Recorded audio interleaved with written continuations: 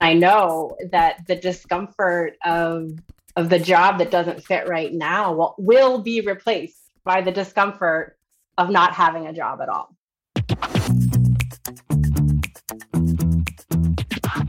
This is the Happen to Your Career podcast with Scott Anthony Barlow. We help you stop doing work that doesn't fit you, figure out what does, and make it happen. We help you define the work that is unapologetically you and then go get it. If you feel like you were meant for more and you're ready to make a change, keep listening. Here's Scott. Here's Scott. Here's Scott. If you're at the point of burnout where you're so stressed you feel like you can't function normally, or you're no longer able to have a life outside of work, or maybe just feel completely unaligned with your work. I don't even know if that's a word. Unaligned, not aligned, misaligned. And you figured out something has to change. You've probably found yourself wondering, what if I just quit? What if I just walked in tomorrow and said, I've had enough. Here's my notice. Wouldn't that be nice? Well, maybe, but maybe not. It turns out there's so many considerations when deciding if you should quit your job without another lined up. And that's exactly what we're talking about today. We're going to go over many of the different questions that we have found are helpful to ask yourself to determine, is it a good idea? Is it a good idea to quit your job without something else lined up? We're also going to discuss alternatives to quitting that most people have never even heard of or never considered. Does it have to be all or nothing? Again, the goal here is freeing up mental time, space, and energy to figure out what's the best next thing, not just the next thing. Today, I'm joined by Megan Crawford, a career coach on the HTYC team. Megan has been a career coach since 2015, and before she became a coach, she worked in recruiting for 12 years, spanning many industries, including IT, accounting, finance, marketing, sales, design, and many, many more. During her time in recruiting, she was also an adjunct professor at Drexel University, specializing in career planning. Okay, so Megan's got quite a few years' experience helping people make the decision on should I stay or should I go? And she does an excellent job guiding people through that decision. By the way, you can learn more about Megan, her background, and her story in episode 499. It's a great episode. Okay, here's our conversation about how to decide if you should quit your job, particularly if you don't yet know what you're moving on to. Megan, you and I were on what we call a client health meeting behind the scenes. Okay, so client health meeting is where we talk about what's going on with each of our clients, and often we're asking the question, what's the next most important thing that they can do? Anyhow, you had brought up what I thought was a really wonderful topic at the time. You had said something along the lines of, what are the rules that we use as coaches, as a team, to decide if somebody should quit? Or is it a good idea or a bad idea? Is it helpful to their goals? Is it not helpful to their goals? Okay, so do you remember that conversation, right? I do. I definitely remember. I think it's an important conversation for sure. Well, I thought it was pretty novel because, as it turns out, we had never written any of this down ever. I mean, we help people all over the world answer this question frequently. It comes up regularly. Like rarely does a week go past where somebody's not considering that question. And, we haven't really evaluated what is the collective set of rules. So that's what I was hoping we could do today and talk through what are the rules that we can use to decide, is it a good idea for someone to quit? So here's what we're going to do. We're going to talk through some of the best questions to ask yourself if you're considering quitting, or if you think you're committed to quitting without having a job lined up. And we'll then, towards the end of the episode, talk about some other alternatives that most people have never heard of or thought about. Okay, so let's talk about question number one here. Financial feasibility. Is it feasible financially? Now, this was one of the things, Megan, that you and I had discussed off the get-go when we were in that meeting talking about particular client situations. And this is partially, how much runway do you have? How much money do you have in savings? Is it, if it's less than 3 months, what we've often found is it's not usually a good idea. And we'll talk about why here in a little bit. Yeah, definitely. Some of our clients, I think, imagine a time period. Oh, find a job in 3 to 6 months and I should be fine. But they often need a decompression period. And that 3 to 6 months isn't necessarily spent finding or even being able to know what that next opportunity looks like. So I think it's usually longer than you think it might be. Yeah. I can't say that I can think of any situations where we've had with our clients where it was way shorter. No. It's almost always much longer than they initially predict. Right. I don't want them to not be hopeful or be looking in the right places. And it could happen, but the likelihood is very low that perfect opportunity or even great opportunity or really nice opportunity is going to happen within that 3-month period right after quitting your job. Well, and I think that one thing most people don't realize is that even when, we're working with our clients, which means that they have our help, and this is something we do literally every day. This is, part of the reason we exist. It's what we do. It's what we love to do, is help people find their ideal and then make that transition. But even when they have that help, on average, it's an 8-month time period for transition. So for folks that are going alone, it either is longer or they may not make it to what they consider their ideal. And the theory, I think, is that if I give myself more time and I can focus on this full time, then it should be able to be done very quickly. And I'm curious, what have you seen? How many times does that work out in your experience? It's funny, the variables that you don't know in all of our situations when you're out there looking for the right opportunity, there's so many more variables that you can't control or even know. In a perfect vacuum world, sure, I think that would be great, but that doesn't happen in reality. I think there's a lot more, like we do the experiments. So why we do some of the experiments that we do, because we don't know what some of those variables are just starting out. And I think clients run into that straight away when they're considering leaving. Well, and I think another thing that people often don't consider too, let's say that I do have substantial savings. Let's say that I have several years worth of money in savings. That's great. However, the flip side of that is when it comes time to invest or utilize that money, am I going to be comfortable with spending it all? And yes, true. It can be looked at as an investment. However, if it's gone at the end of a transition, if you spent 8, 10, 12 months and it's completely gone, maybe that's $50,000, maybe it's $100,000, whatever it is, are you going to be okay with that at the end? Well, right. And one thing that I find too is that especially high achievers, they're used to a certain amount of money coming in. That is just they are used to that and it's part of their cadence. And when that stops, there is a point of paralysis almost, that they feel like they can't move. And that is something to truly think about. How is this affecting your ability to really think and have mental energy and space to make choices for what's next? Well, and I think that's a really wonderful point too. And that leads us to our next question, which is, what pressures are absolutely going to pop up along the way? And I find that even though we can ask this question, most people don't realize what pressures are going to pop up. They can't necessarily anticipate. Now, we have the benefit of, we've done this very literally thousands of times with people all over the world. So we start to see the commonalities that happen in when people are considering quitting or actually do quit. And one of those things that happens is there is often a set of psychological pressures.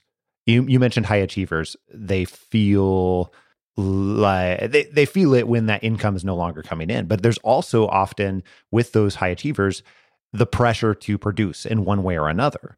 And it can absolutely feel nutty. It can feel crazy. Like so let's say that you're going from one situation where it's like, I can't tolerate this anymore. We've had a merger. I'm no longer working with the same people and I've got to get out of this because it's creating a lot of stress.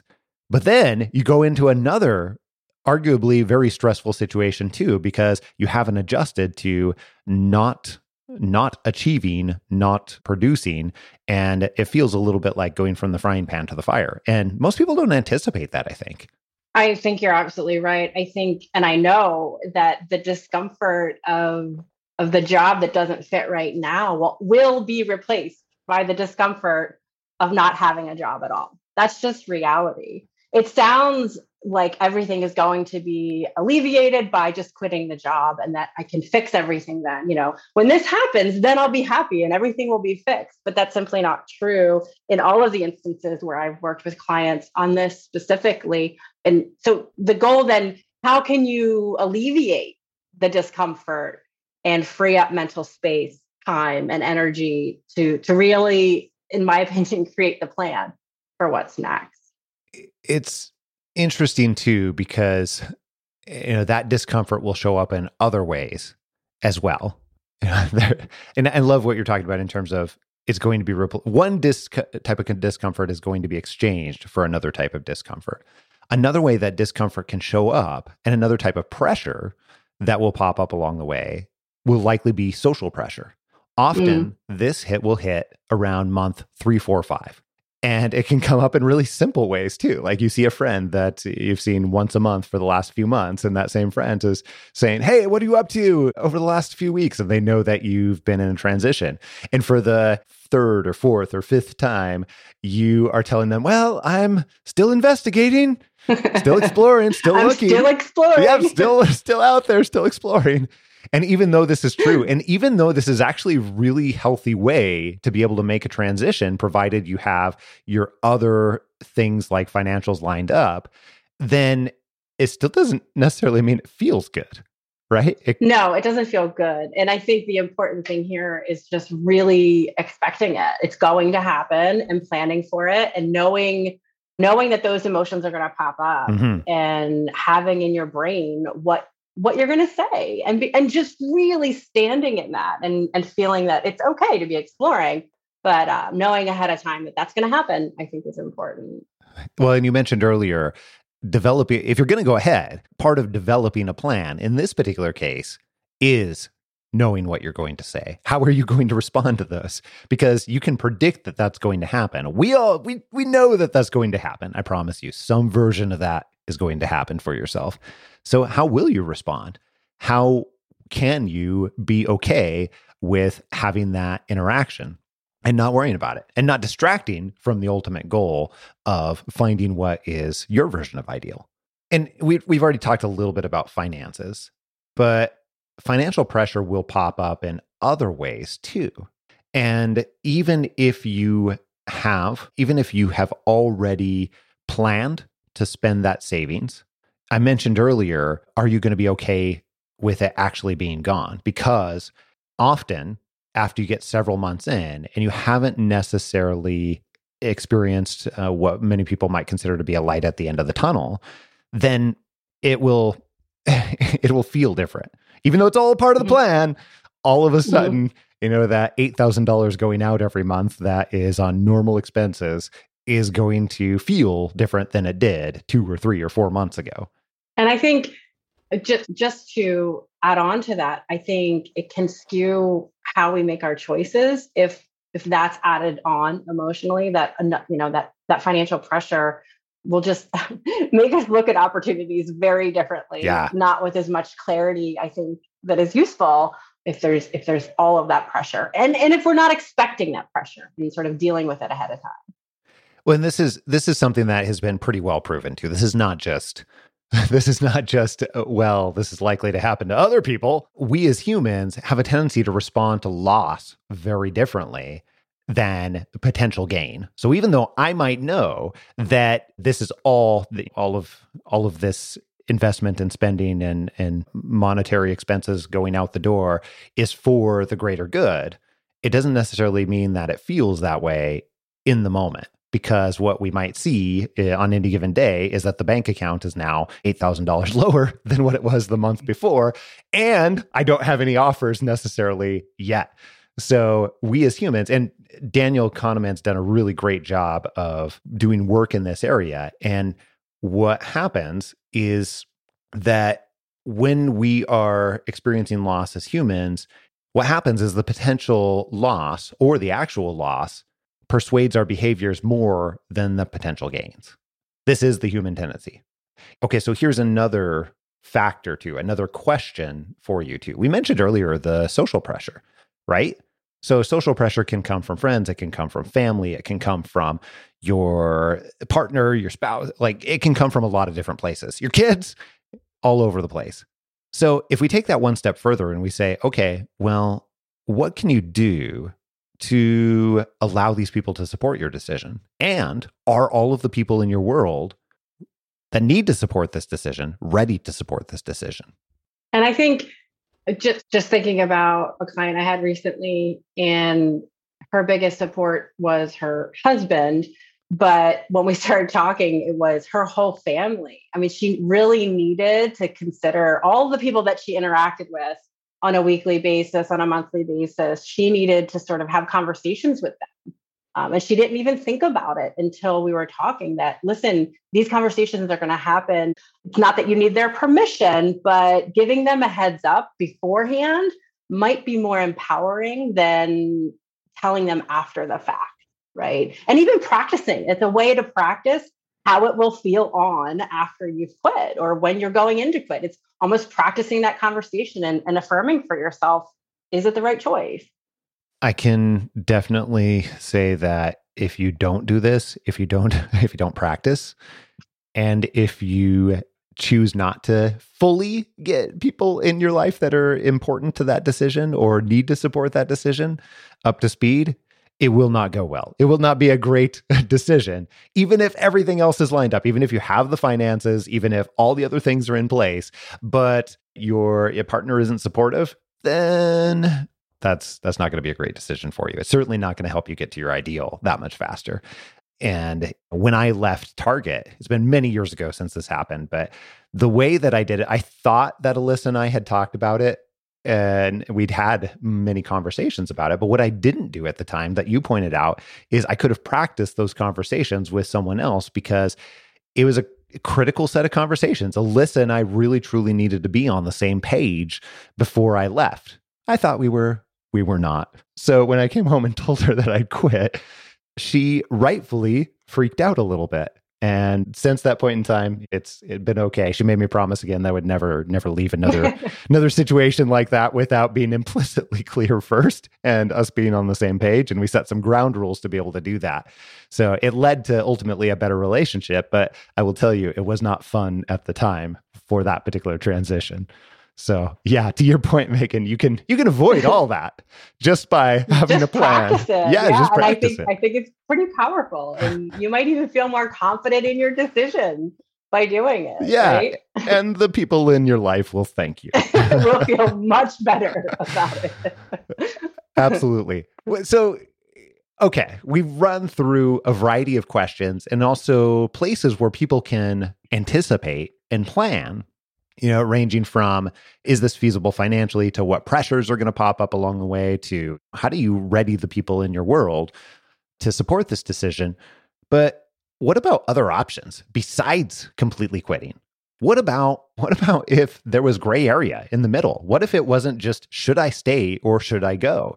One of the things that we found is that if we are only looking at it as a binary decision, chances are high that we are going to make a not so great decision for ourselves. Often, we need to consider many other options. And if it's binary, if it is just, do I choose one or two, then we haven't fully considered what is available to us. So what are the other options? What if you had more than two choices? Could you take 2 weeks vacation and pretend that you've quit to test if it's the right decision?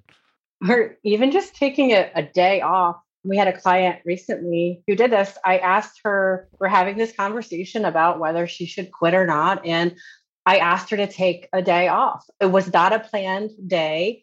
I really wanted her to sit with the notion of quitting, go away from work, not allowed to log on to work, really get out of the house, really sit with this idea. What would the words be that she used to quit? What would it feel like to sit in a day and not have anything planned out to do, and really just consider, what does it feel like, taste like? How does your day feel without a job? That's a great point. And it may not take substantial time to determine that. Some people might know right away as well. So that's a great way to ooch your way into it. Here's a whole bunch of other ideas too. What about a leave of absence or part-time or even a sabbatical if you want to do something longer? And a lot of people don't think that these are potential options for themselves. But we've worked with many, many people over the years that have felt like this probably isn't going to be an option for me, not at my work, not at my situation, not my boss. And instead, we'll often work with them to have one or a series of conversations to explore what that might look like. Especially if, and think about it this way, if your goal is to leave, like, what's the worst that could happen in some ways? If you're going to leave anyways, it might be worth exploring what are those other possibilities and being as transparent as you possibly can, as transparent as it's going to be productive and helpful for yourself and your boss. So here's what that might sound like. It might sound like going to your boss, scheduling a separate time, saying, hey, I've got something important that I want to talk to you about, setting time aside that's away from work. And it could just be as simple as, hey, you know what? This has been going on for a while. I am approaching burnout and I really thought it would go away and it hasn't. I recognize that if I keep going, I'm going to need to quit. That's not good for you. It's not good for the team. It's not good for me. So I want to ask your help and advice and partnership and try and figure out an alternative way to go. Here's a few ideas that I've come up with. Can you help me explore these? And it might be that simple of a conversation done in that way. And if you're considering completely quitting, could you take a bridge role? We've talked about that a lot at H2IC. And there's other options: freelance work, contract work. Could you go part-time? Really dig deep in that conversation. Like you said, really, what do you have to lose? If you've already decided that you're quitting, could you make it a little bit better for yourself day to day without straight up leaving? Okay. Does it have to be all or nothing? Again, the goal here is freeing up mental time, space, and energy to figure out what's the best next thing, not just the next thing. And I actually have a great example, like with a recent client for me, about boundaries. And when I started working with her, she had already done the leave of absence. She was on a leave of absence for a month with her employer because she had reached burnout. She was all done. She sort of decided that she was going to quit. And her plan when I started working with her was to go quit, And so I said, could we think about it a little differently? Could we go in and have a conversation with boundaries? To your point, she had already decided, I'm leaving. So what could happen if you just said, hey, I don't want to work 24 hours a day. I'm shutting off my computer. I need these things to make this period of time work better for me. And that's exactly what she did. She made the situation just slightly better. She had some breathing room to have the space and the time to figure out what she wanted to do next without quitting. And I think that all of these are really wonderful considerations. Are they going to be right for every single person? No, absolutely not. And that's part of the reason why we're trying to give you a set of options. That way you can pick and choose what might be applicable to your situation. But what I will tell you is that even if you decide on the other side of this episode or the other side of developing a plan that quitting is the right option for you, then at least you'll have done so with reinforcement and a plan to be able to leave and do so in the right way for you and your company and your boss and the other people that you work with too, because it's not just about you. It's about all the people that you impact in your world. And if not, hopefully we've given you a range of different ideas and how that could look and considerations that you can use to pick and choose from along the way. So if people are considering, should I quit? Should I stay or should I go? Should I leave without something lined up? What's the biggest piece of advice that you would give them, Megan? Try to think about their situation a little bit differently. Like, is quitting the thing that's serving them for their long term? I always ask people to look at not just the short term. Can you have a little bit of foresight and say, okay, will this help me or hurt me 6 months to a year from now? And if it's going to help you, then make that choice, right? I love that. There's a book that is called Decisive by Chip and Dan Heath.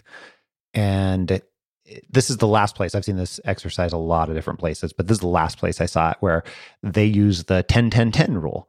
Is this going to feel good 10 minutes from now, 10 days from now, or 10 years from now?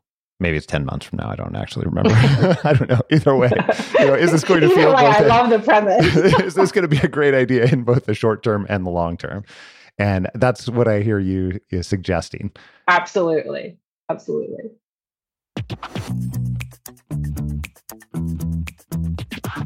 Hey, if you've been thinking about making a change for a while now, and you don't really know how to best take the first step or get started, here's what I would suggest. Just open your email app on your phone right now. And I'm going to give you my personal email address, scott@happentoyourcareer.com. Just email me and put conversation in the subject line. Tell me a little bit about your situation, and I'll connect you with the right person on our team where we can figure out the very best way that we can help you. scott@happentoyourcareer.com. Drop me an email. Here's a sneak peek into what we have coming up in store for you next week. In this job market and in today's day and age with just how like innovative people are, like you have to do something different if you want to get to where you want to be. Imagine you open your email and there in your inbox is a message from your ideal organization telling you about an open role they think you would be great for. After a well-deserved celebratory dance break, of course, obviously, then you can pat yourself on the back because you made that happen. Okay, this might seem a little far-fetched and seem sort of out there, but this could be your reality just months from now. There are ways to engineer situations to become the perfect candidate for your dream organization, and then build relationships that get on the hiring manager's outreach lists. Okay, so a lot of times, if you've been a hiring manager before, it's not necessarily this formal, but it absolutely is the way that it works. As soon as, there's a need in an organization, then you start to think to yourself, who could fill this need? Okay, well, if that's the case, and you know that, you can use that to your advantage in some really positive ways for yourself and the organization and the hiring managers. All this could be your reality, but you have to be willing to do things drastically different in order to stand out. All that and plenty more next week right here on Happen to Your Career. Make sure that you don't miss it. And if you haven't already, click subscribe on your podcast player so that you can download this podcast in your sleep and you get it automatically, even the bonus episodes, every single week, sometimes multiple times a week. Until next week, adios. I'm out.